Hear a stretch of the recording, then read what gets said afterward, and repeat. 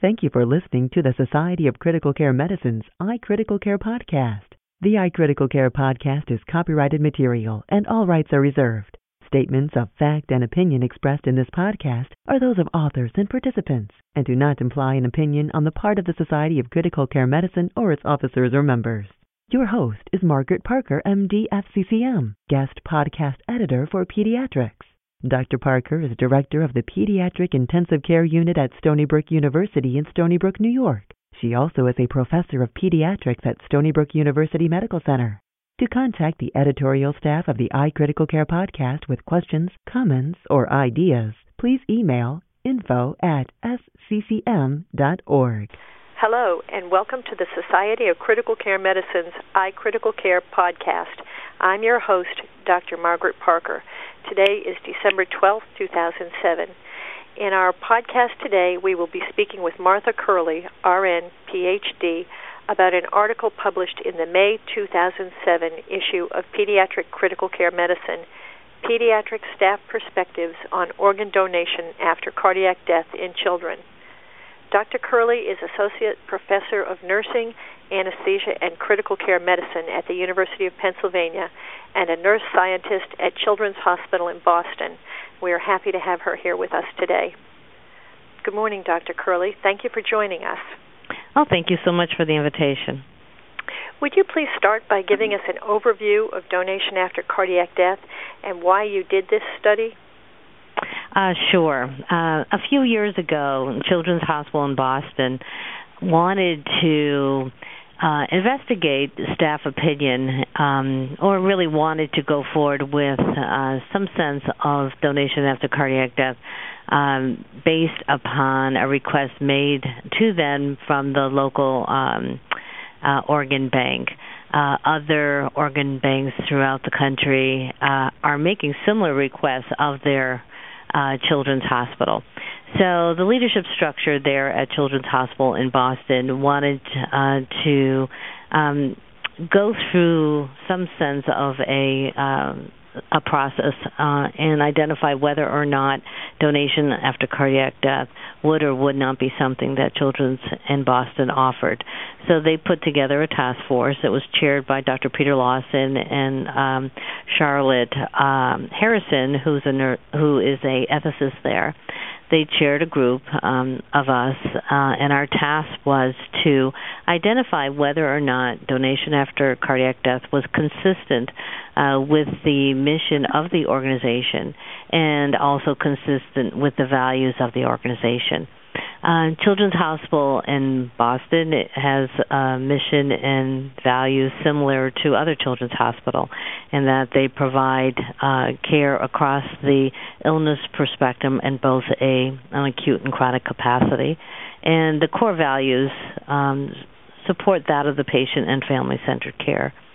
So the leadership structure was interested in whether or not they should or should not provide donation after cardiac death within the institution. So our group went forth and did a systematic review of the literature and also canvassed outside the organization and inside the organization on whether or not this was something that would be consistent with the mission and the values. I chaired the group that was delegated to trying to find out whether or not the clinicians working at Children's Hospital in Boston would support donation after cardiac death or not, and if they did, why, and if they didn't, why. So I was in charge with canvassing internal opinion, which was an interesting task because it wasn't as if there were questionnaires that were available that I could distribute to clinicians to get their opinion.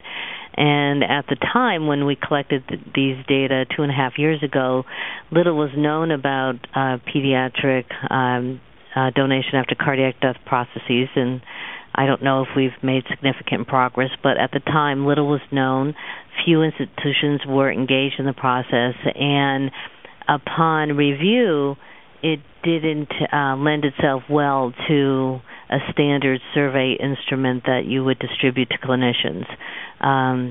So what we decided to do, our group, was to do a focus group approach where we could present what was donation after cardiac death to clear up any uncertainty at the time, present what was currently being done with donation after cardiac death from a pediatric and adult perspective, and then pose the question to clinicians on whether or not they thought in concept whether or not DCD was something that was consistent with the mission and the values of the organization.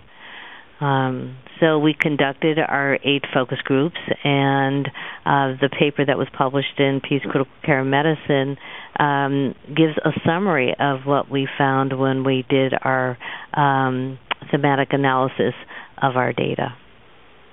Can you give us just kind of an overview of what your findings were?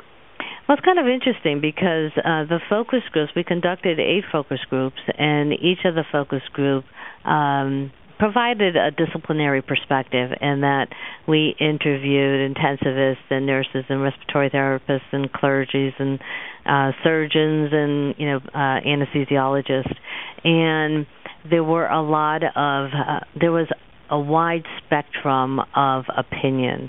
But what we found was that if essentially the stance of the group was that if parents wanted an opportunity to do this, that they would do anything within their power to help parents be successful in what they wanted for their children at end of life.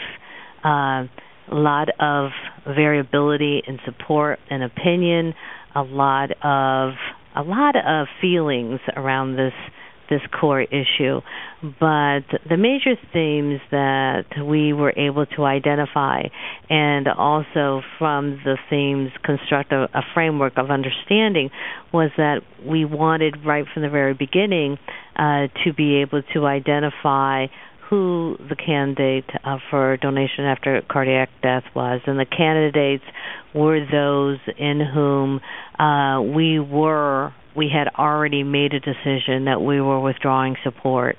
And we were, as best as we could be, pretty certain that when we withdrew support that the patient would have a cardiac arrest within an hour of withdrawal of support. So the first part of all of this is to identify the best candidate.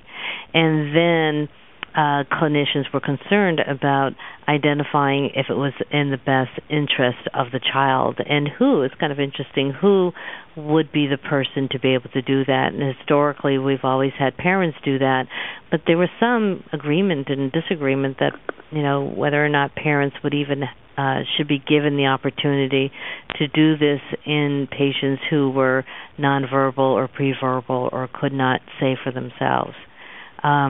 There were a lot of opinion on how best to approach parents about DCD, who should do that, when it should be done.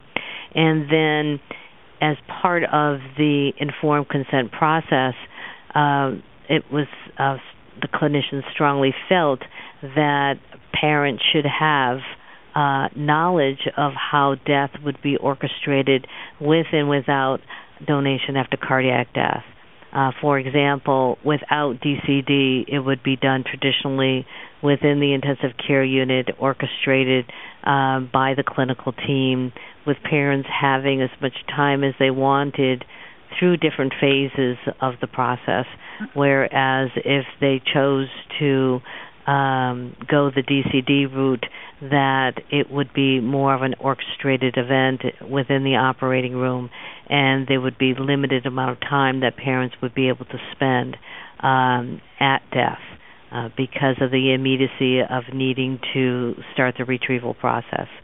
There was also another major theme of if children's or any hospital embarked upon this, they had to make a commitment to do it well, that because it is something that parents will remember for the rest of their lives, it had to be orchestrated so that it did provide as best of a memory that we could provide. And we had to make a commitment of doing it well. And there were a lot of concerns that within major systems, there's always the hiccups of how systems work and how they don't work for patients. And then last but not least, if we did do this, that the process had to be prospectively monitored, and we needed to start collecting data about who was approached and whether or not we were even violating parents' trust in us by even approaching them, and then those who did or did not want to participate in the process, how they felt afterwards. That's an awful lot of background work. Yes. Excuse me. As you mentioned, one of the concerns with DCD in children is the need for the family to leave the child as soon as death is declared so that organs can be harvested promptly. Can you discuss how the healthcare team and the family might deal with this issue? It was very, I think there was a lot of concerns from the clinicians in that they wanted to be able to provide the known standard of care to parents who wanted to participate or and who could participate in DCD, and those who did not choose to do that. Clinicians, when death happens within pediatric intensive care units, people who do the dying process well feel very good about what they're able to do to provide comfort to families. And there was a lot of concern from the intensivists, from the nursing, from the respiratory therapist staff, that process could be replicated in a very different environment, such as in the operating room. And the operating room nurses and the anesthesiologists, those who live in that environment, were very concerned that they could provide, that they wouldn't have to ask the parents to leave after death was declared, so that they could start their operative process. So there were angst from many different disciplines, regarding how this could be done in a caring, compassionate way that it is so well known, for our discipline. And I think the analogy was made by a clergy member is, puffing out a candle, and how do you puff out a candle in the middle of an intensive care unit? We've learned to do that, and we've done it well, but how do you do that in a very different, sterile environment, as that is currently exists in the operating room? But then again, clinicians were really willing to think differently about the process if it meant doing something that the family felt passionate about. There's been considerable concern in the media about the use of sedation with the potential to hasten death after withdrawal of support. Could you discuss this concern? Well, I think there was a lot of bad press a few years ago with the David Ash publication that, showed that at the end of life there was, a lot of drugs were used at the end of life. But I think as a discipline, we feel fairly comfortable now knowing what comfort looks like at end of life and feeling comfortable with the principle of double effect, knowing that we give medications so that patients are comfortable. And if that, in fact, hastens death, then that's not the primary intention. The primary intention is to provide comfort. So I think that there are a lot of medications that are used at the end of life. They're not used to withdraw, they're not used to terminate somebody. They're used to provide comfort. And I think as a discipline, when we learn to do that, and we learn that well, that it provides solace to families. What are the potential legal ramifications, public relations, or even criminal consequences to the pronouncing physician if there's some kind of response, for example, on the EKG or the arterial line tracing, when an incision is made to harvest organs, even if an accepted period of time has gone by before death is declared? And what might be the psychological or emotional impact on such an occurrence on the OR or ICU personnel? I mean, I think what we heard during our interviews is that there's a lot of unknown. We just simply do not have the data right now for us to feel very comfortable about when is dead. Mm-hmm. When is it that you can say without doubt the patient is dead and you could start a harvesting, process, an organ retrieval process. And there was a lot of concern. There's concern about, the well-perfused patient having asystole and where do you start the clock. And as we all know, most kids don't go from normal sinus rhythm to asystole and then are declared dead. They have all sorts of low cardiac output states before the fact that their heart actually does stop, and you can start a clock. And then once you start that clock of no cardiac output, to what extent can you then start the organ retrieval process? Is it 2 minutes? Is it 5 minutes? Is it 10 minutes? And there was a lot of discussion within our subgroups about, when does cognition end, when does the patient no longer feel pain, and lots of visceral response from the clinicians on, wanting to make sure that the patient was not feeling any or had no capacity to feel anything when in fact the incisions were starting. So, and our group did a lot of we did this extensive literature review trying to find, when does cognition end, when does pain, go, the perception of pain cease, and at best we could make a determination of 5 minutes. And we also dealt with the potential for auto-resuscitation, but in fact the reported cases of auto-resuscitation really were in the stance of resuscitative events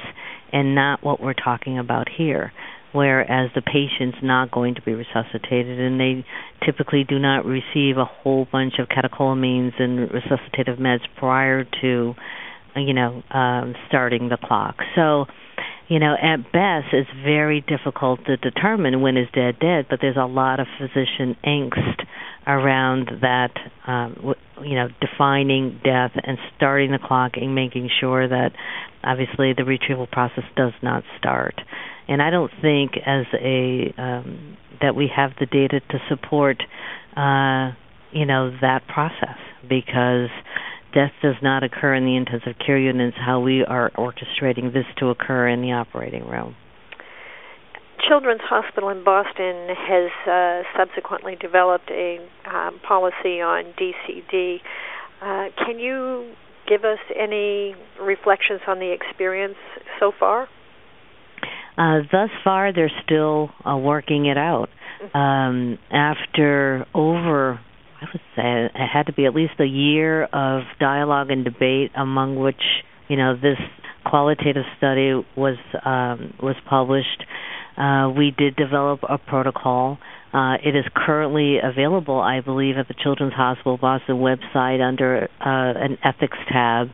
The whole 100 pages plus of protocol are there for review and critique for other organizations to use. Please be our guest. But it is still being debated. Currently, the protocol is going to be rolled out in a phased approach, so we will only start the process on patients who have verbalized themselves that they would like to do this process, and we've limited to only kidneys, and we have yet to roll out a patient. Do you have any other comments about DCD that you'd like to make? Well, I think we have an obligation to help parents with this decision and to share with them, what we do know about the viability of the organs transplanted from these cases. And until we really have that data, we ought to go very cautiously. And anyone who I think goes forward with a DCD protocol within a pediatric patient, I think should contribute to a larger data set so that we can help parents make more informed or better informed decisions based upon their experience, the true denominator of patients who would even qualify for DCD, and also organ viability. And I also think we need to prospectively start some type of a study interviewing parents who have been asked who've said no, because we've had a lot of wonderful testimonials from people regarding successful organ donation experiences, but we have no data from anyone who was asked and who said no and how they felt about even being asked months or years after they've lost their child. So there's lots of, I think, we don't have a lot of data to guide our practice, and we need data desperately. Well, I thank you very much for your very thoughtful comments today, and have very much enjoyed having you with us. Oh, thank you very much. We have been speaking today with Dr. Martha Curley, Associate Professor of Nursing at the University of Pennsylvania, about the article Pediatric Staff Perspectives on Organ Donation After Cardiac Death in Children, published in Pediatric Critical Care Medicine in May 2007. This concludes our podcast. Look for future podcasts featuring a wide variety of information important to critical care practitioners, including interviews with authors and discussions with prominent members of the critical care community. Join your colleagues February 2nd through the 6th, 2008 in Honolulu, Hawaii, USA for SCCM's 37th Critical Care Congress. Bring the entire family for this special Congress, which will combine learning with ample leisure and tour opportunities, making the 2008 Congress one you will not soon forget. You won't want to miss such highlights as the modified schedule, pre-Congress courses, Hopper Pass, casual dress code, the post-Congress event on Kauai, and more. The Society's 2008 Congress is not just a meeting, it's an experience. For details or to register, visit www.sccm.org.